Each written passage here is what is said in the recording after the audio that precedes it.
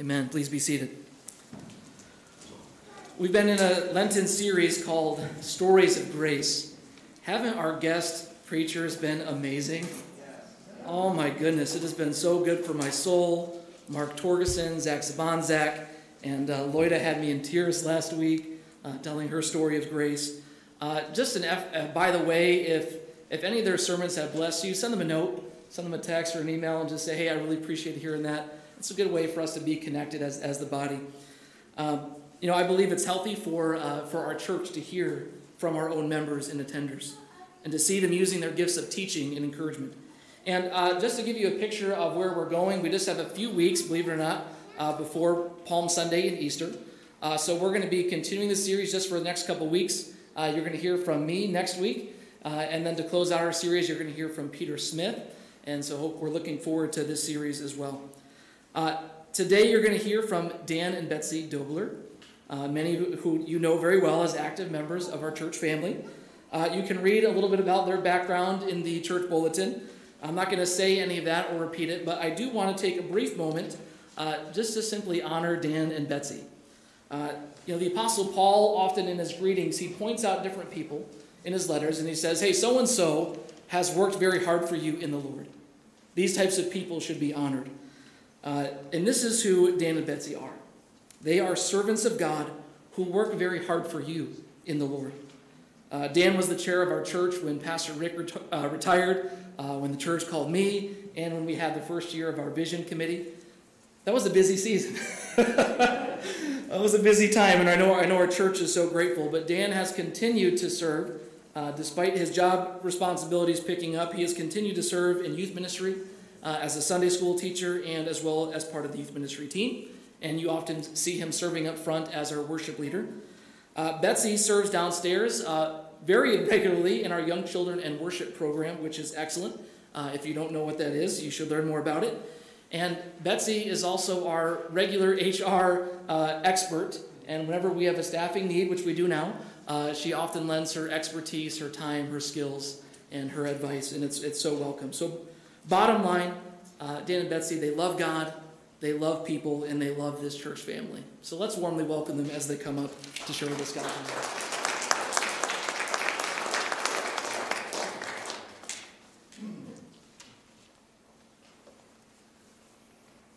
Gosh, I wasn't expecting that. That was very nice of you to say. Thank you. Good morning, friends. I do want to thank Pastor Nate again for the gracious and kind invitation to Betsy and I to share with you a sermon of sorts. This morning, Betsy and I will share each a bit from our own experience, and it's our hope to weave together words that will, in some way, by God's grace, encourage you as you continue in on your own journey to the cross of Christ, and give you hope as you seek to follow him on whatever path he has you on right now. I'd like to share a bit for my part about grace in the midst of pride, and Betsy will focus on grace in the midst of pain. Now, these two, pride and pain, are interwoven in both of our stories, and to be clear, pain is just a part of life. Some of it's the result of our own sin, but not all pain is the result of our own sinfulness or pride. How we face our pain is reflective of our hearts and can test our spirit. This morning will be more a personal testimony than exegesis per se, or a three-point sermon. For those of you who long to unpack the scriptures verse by verse or explore the origins of a text, I offer my humble apologies. I will give us a little something to chew on at the beginning, and Betsy will share more of a personal testimony. Please take what's helpful in the Holy Spirit and leave the rest. First, I have a confession to make.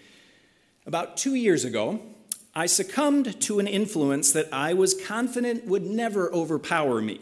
Perhaps it was the sin of pride that made me vulnerable to this influence, believing that I would never fall victim to the wiles of those who would try to convince me that it would be a good thing for our family to get a dog. But somehow, the admonition of my dear wife to, come on, Dan, live a little, came at just the right time and played on the heartstrings of my love for my family, who agreed that a dog would benefit us all. Izzy, our Havanese, has been part of our family now for almost 2 years, and my family was right for the most part. As those of you who have had a dog can attest, taming the wild beast takes consistent and diligent effort. Some dogs are smart. They learn quickly. They remain obedient, and others not so much. Izzy is, well, as Betsy likes to say, she's smart enough, which means she's probably like most of us. She knows some things. She's housebroken, is largely obedient, still has room for growth, plenty of opportunities to give and receive grace. Grace. It's commonly defined as unearned or unmerited favor. Now, Izzy needs grace every time that little knucklehead does something destructive, but this isn't the kind of grace that we're talking about in this series. The life-saving, life-transforming grace of God is a priceless gift purchased at inconceivable cost. God's saving grace through the death and resurrection of his Son, Jesus, indeed is just that, a priceless gift purchased at inconceivable cost. Our sinfulness and brokenness could only be cleansed and healed by a perfect Savior. Sin is endemic to us all. Because of our sinfulness, we're separated from God, and only by his great love in Christ can we be saved, reunited with him. God's saving grace is not only undeserved favor, it is also power for daily living for each of us. Let me say that again. God's saving grace is not only undeserved favor, but it's also power for daily living for each of us. We hear Paul in 1 Corinthians 15:10 say, "By the grace of God, I am what I am, and his grace towards me has not been in vain. On the contrary, I worked harder," that is the effect of grace, "than any of them, though it was not I, but the grace of God that is with me." So to summarize, this undeserved favor overflows in powerful, practical helpfulness from God in our daily lives where we most need it. That help is also called grace because it's free. It's undeserved, recreating us, renewing us, restoring us more fully in his image. I want to draw your attention again to the scripture that was read for us this morning by Steve. In Psalm 19, we have a beautifully poetic and profound expression of the grandeur and the goodness of God, both in his creation as well as his written word. In the first 6 verses, David proclaims the awesome nature of God made visible to all of us in the beauty of creation. He uses this as a backdrop for drawing our focus more intently on God, inviting us into a deeper relationship with him through his word. This is a remarkable psalm in so many ways, worth taking the time to embed in the depths of your own heart and soul. The first 6 verses of the psalm remind us all of the unfathomable glory of God he reveals repeatedly every single day in the world around us. Listen to these words again, this time from the New Revised Standard Version. "The heavens are telling the glory of God. The firmament proclaims his handiwork. Day to day pours forth speech. Night to night declares knowledge. There is no speech. There are no words. Their voice is not heard. Yet their words go out to the ends of the earth, their voice to the end of the world. In the heavens he has set a tent for the sun, which comes out like a bridegroom from its wedding canopy. Like a strong man runs its course with joy. Its rising is from the ends of them, and its circuit to the end, and nothing is hid from its heat." Verses 7 through 11, the psalmist continues to exalt the glory of God revealed in the divine or special revelation of God through his law, his decrees, his precepts, commandments, through the fear of him and his ordinances, through his word, and extolling the value of God's word above the most costly possessions, the most delectable of food. He says, "More to be desired are these than gold, even much fine gold, sweeter also than honey, drippings of the honeycomb." And then the psalmist gives us a window into his own soul. Perhaps this is the reason he wrote the psalm to begin with. he utters this powerful, humble petition, a recognition of grace in verses 12 and 13. He says this, "But who can detect their error? Clear me from hidden faults. Keep back your servant also from the insolent," often translated proud thoughts. "Do not let them have dominion over me. Then I shall be blameless and innocent of great transgression." In Psalm 19, we find an admonition of our own pride, an affirmation that we are not alone in this struggle against sin. And we also find here a prescription for grace. A former professor of mine at Wheaton College Graduate School, Michael Mangus, penned a particularly poignant book on the topic of sin and grace entitled "Signature Sins: Taming Our Wayward Hearts." In it, he discusses the subtle and deceptive facets of what are often referred to as the 7 deadly sins and helps each of us take a closer look at our own hearts to discover the sins that beset each of us in particular, and with compassion and empathy to help us open ourselves to the grace of God and the pursuit of holiness. This self-examination is not something we do just during Lent, but it is something that we take care during Lent to be a bit more intentional about. It's not easy. We need God's help. "Clear me from hidden faults," the psalmist prays. In his exploration of sin and pride, Mangus outlines some of the outward and inward facets of pride. Now, as I have done a bit of internal gardening myself, I recognize aspects of both. I'm not going to go into all of the details of each of these, but the roots of sin run deep in my own soul. Some of the seeds of pride were sown on my own, some with the help of others, and the wounds and brokenness caused informative and painful relationships. For me, the vicious elements of what Dr. Mangus refers to as inward or secret pride involve largely distrust and presumption. Distrust, he defines as a rejection of God's will in favor of my own. My desires to know the future and my unwillingness to accept the unknown. Presumption, he defines as the distortion of hope, placing an inordinate and disrespectful reliance on self rather than on God's grace. The psalmist prays, "Clear me from hidden faults. Keep back your servant also from the insolent, proud thoughts." In the story you're about to hear from Betsy, we both experienced pain in ways that we had never known. Truly, as I said earlier, the pain we suffer in this world, you and I, is not always the result of our own specific sins. It's the result of sin and brokenness of this world. However, we all, each one of us, are tested in times of pain. We all need God's grace to endure it, and also to not be led astray in our own sinfulness or be tempted to do as Job's wife encouraged him to do in the midst of his own suffering, to curse God and die. My own personal experience of the journey that Betsy and I had with our son Josiah was riddled with secret pride, distrust, and even presumption. In the midst of it all, I encountered the depths of God's grace in ways that forever changed my understanding of who God is. Maybe you, too, have experienced something of pain or even pride in your own life's journey.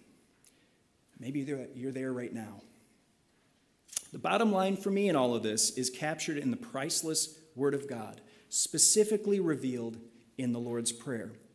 Without going into great detail about all the various aspects of my own personal journey, what I will share with you this is something that I learned before, but I know more decisively the more I encounter the brokenness, chaos, sinfulness of my own heart, as well as this fallen world. It is, in what Betsy's about to share of our journey, one of the central lessons of the journey for me. And it's this: God is God. I am not. He will do what he will do, whether I like it or not. Jesus taught us, "Thy kingdom come, thy will be done. Friends, that's grace. I'm not here to lay judgment on myself or on anyone else here, for that matter. I only share these things as a way to encourage us each that God's grace is truly sufficient for each one of us, even when we feel like there is no hope. And that is where Betsy's story begins.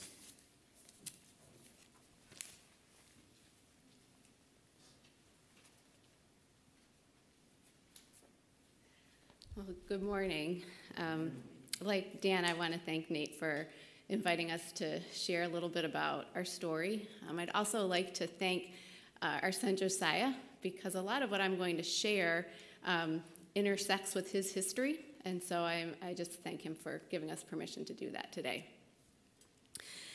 Well, some of you know Josiah was born with several life-threatening gastrointestinal birth defects. We weren't aware of these issues until after he was born, and it all came as a really big shock to me and Dan. Josiah's delivery was very traumatic and scary. Soon after he was born, the doctors realized that the bottom of his esophagus was attached to his trachea, and the top of his esophagus was attached to nothing. It just ended in a blind pouch. They also realized he had at least one other gastrointestinal complication and likely issues with his spinal cord. We were told he might have missing vertebrae, along with heart and kidney issues too, and he would likely have trouble eating by mouth, at least for the first couple of years of his life. So after Josiah was born, we had about 2 minutes to hold him before he went, without us, in an ambulance to Children's Memorial Hospital in Chicago, because he needed surgery in the next 24 hours and his needs were too complex for what could be handled here locally. So the first few days of Josiah's life were truly a blur. I was recovering from his delivery, and Dan was traveling back and forth between 2 hospitals, Central DuPage Hospital here where I was, and Children's Memorial where Josiah was. He was doing everything to support me and to figure out what was going on with Josiah, digesting it all, talking to the doctors, doing all the rest. And I was just in a daze. I was longing for my baby, who'd been taken from me so quickly, and trying to understand the totality of everything that he was facing. And I was grieving for the infancy that I knew he wouldn't experience. The neonatologist told us it would be at least 3 weeks before Josiah could come home. 3 weeks. That felt like a really long time. But we didn't know that 3 weeks would become 3 months, and then 6 months, and then longer than that. So in those early days after Josiah's birth in 2005, we prayed fervently for his healing. The church we were attending at the time prayed. This church prayed. People all over the world, many of whom we didn't know but that had heard about Josiah, prayed for him. They prayed that his esophagus would be healed and that he would grow strong. But his esophagus wasn't healed.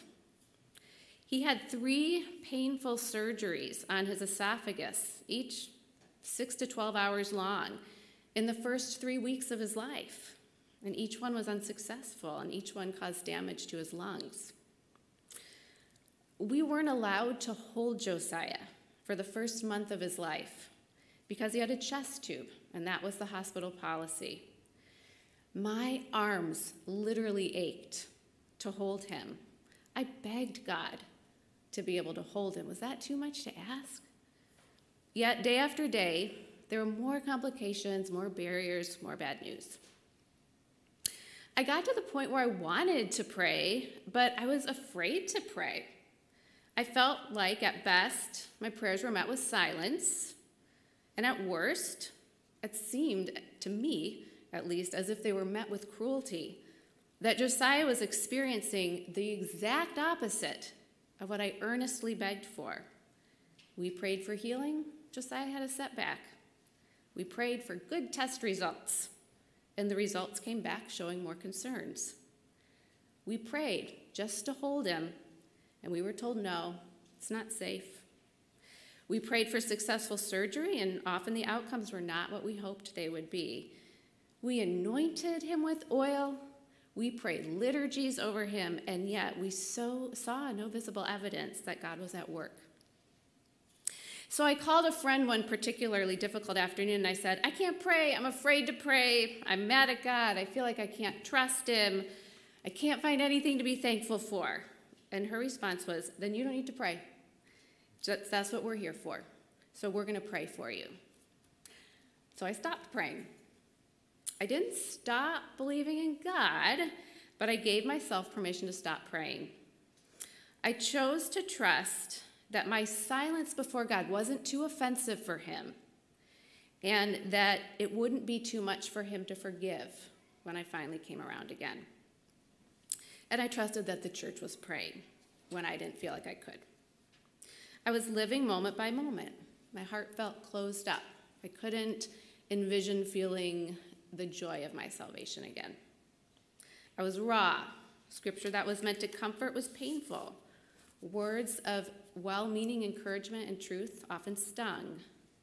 What I knew of God and what I was experiencing based upon my circumstances didn't match. So it was really unsettling. It was really confusing. I do want to acknowledge something really significant, and that is that we received tremendous prayer and practical support during this time from my parents, from other family, from friends, from our church, from this church, from people that we didn't know. Visits, cards, calls, money, train tickets, plane tickets, restaurant gift cards, food. Josiah got more stuffed animals, clothes, and books than any baby, I think, that I've ever known. And if it weren't for this practical support, this love, this prayer, I know we wouldn't be where we are. And I saw God working in that, and I felt gratitude for that, but I was still just really raw. So now it was October, and a friend named Chloe, she came to visit me down at the hospital. We sat in Josiah's hospital room, and I held him while we talked. He was 2 months old, and he was stable enough to be held. But we just had another setback. The good news was that we'd found a surgeon up at the University of Minnesota who specialized in what's called long gap esophageal atresia repair. And we made arrangements for Josiah to be transported there, for us to travel there. And everything was in place. The air ambulance was going to be covered by insurance. Our insurance was going to cover the cost for this out-of-state care. But just days before we were supposed to go, the surgeon found out that he needed to have his toe amputated. And in my pain, I was actually more upset about the fact that this was impeding our plans than I was feeling any empathy for this poor, kind surgeon who was facing a medical issue of his own. I felt like I couldn't get a break. We couldn't get a break. So I sat and talked to Chloe, and waxing and waning with all my questions and complaints, and asking those good questions that are good and healthy to ask. But some of what I shared was admittedly very self-absorbed. And then when I finished, she looked at me and she gently said, "I'm going to pray that God restores to you the virtue of hope." And her gentle words sank in, and I knew she was right. And so I let her pray for me, and I rested in the knowledge that she'd continue to pray. Well, the surgeon recovered from his surgery, and we did make it up to Minnesota. And miraculously, the surgeon operated on Josiah, and he successfully attached his esophagus. We were elated. We had reason to rejoice. And then, about 2 weeks after that surgery, during a normal follow-up procedure, Josiah's beautifully repaired esophagus was torn. And we were back to almost the same place where we'd started, facing the realization that there was yet another excruciatingly long, painful surgery ahead of him, the 5th in 3 months of life. So now it was Thanksgiving, and I hadn't slept in my own bed since August, and I was done. I was overwhelmed, not only with seeing my sweet baby suffer, but also with witnessing the pain of so many others around me. Other babies with birth anomalies much worse than Josiah's, children with cancer, teenagers having organ transplants and stem cell transplants, 2 infant roommates of Josiah who passed away, other families also living moment by moment with much less support than we had. Well, a couple from church was traveling up to Minnesota, and they called to see if they could stop by the hospital while they were up there to say hi and bring anything. Maybe some books or a DVD to help distract us a little bit. So I said, sure, and if you have anything on the virtue of hope, I think that would probably be good for me too. So they came, and among many things, they brought several seasons of Seinfeld for Dan, one of his favorites. And they also brought this book. It's by an author named David Adam. It's a Celtic book of daily prayers. They thought it might be helpful for me, so I took it and I set it aside, put it with my stuff, let it go. The 5th surgery happened, and although we didn't realize it at the time, it allowed the surgeon to make an even better repair of Josiah's esophagus than the one he had done before. So we know that now. God was working behind the scenes in the wilderness when to us it felt like he was absent. So one afternoon after that surgery, while I sat with Josiah in his hospital room, I grabbed the book of prayers. It was mid-December, and so I opened to Sunday. It was the first day of the devotional. The days were all blurring together for me at that point. It really didn't matter to me what day it was or what I was reading. It was the middle of the afternoon. I opened the morning prayer, and this is what I read, part of what I read. Our Father, that we may rejoice in the resurrection.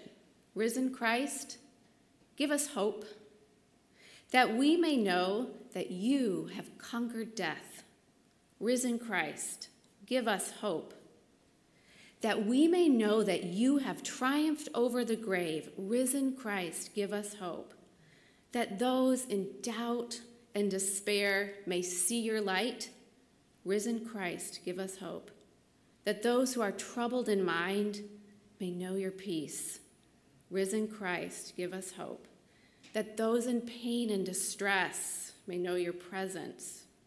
Risen Christ, give us hope, that those caring for the terminally ill may know your power.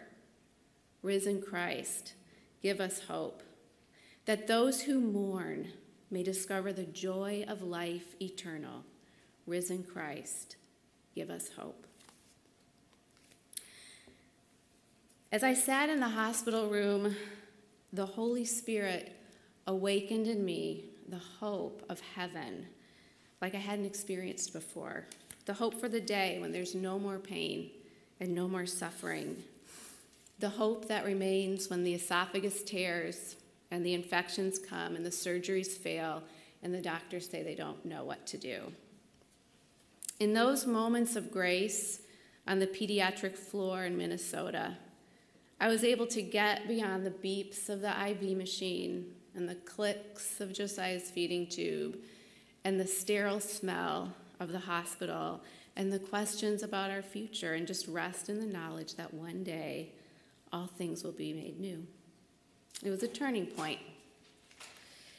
The book was one of my lifelines during that winter in Minnesota, because most days I didn't have the words to pray, but the book gave me the language that I needed.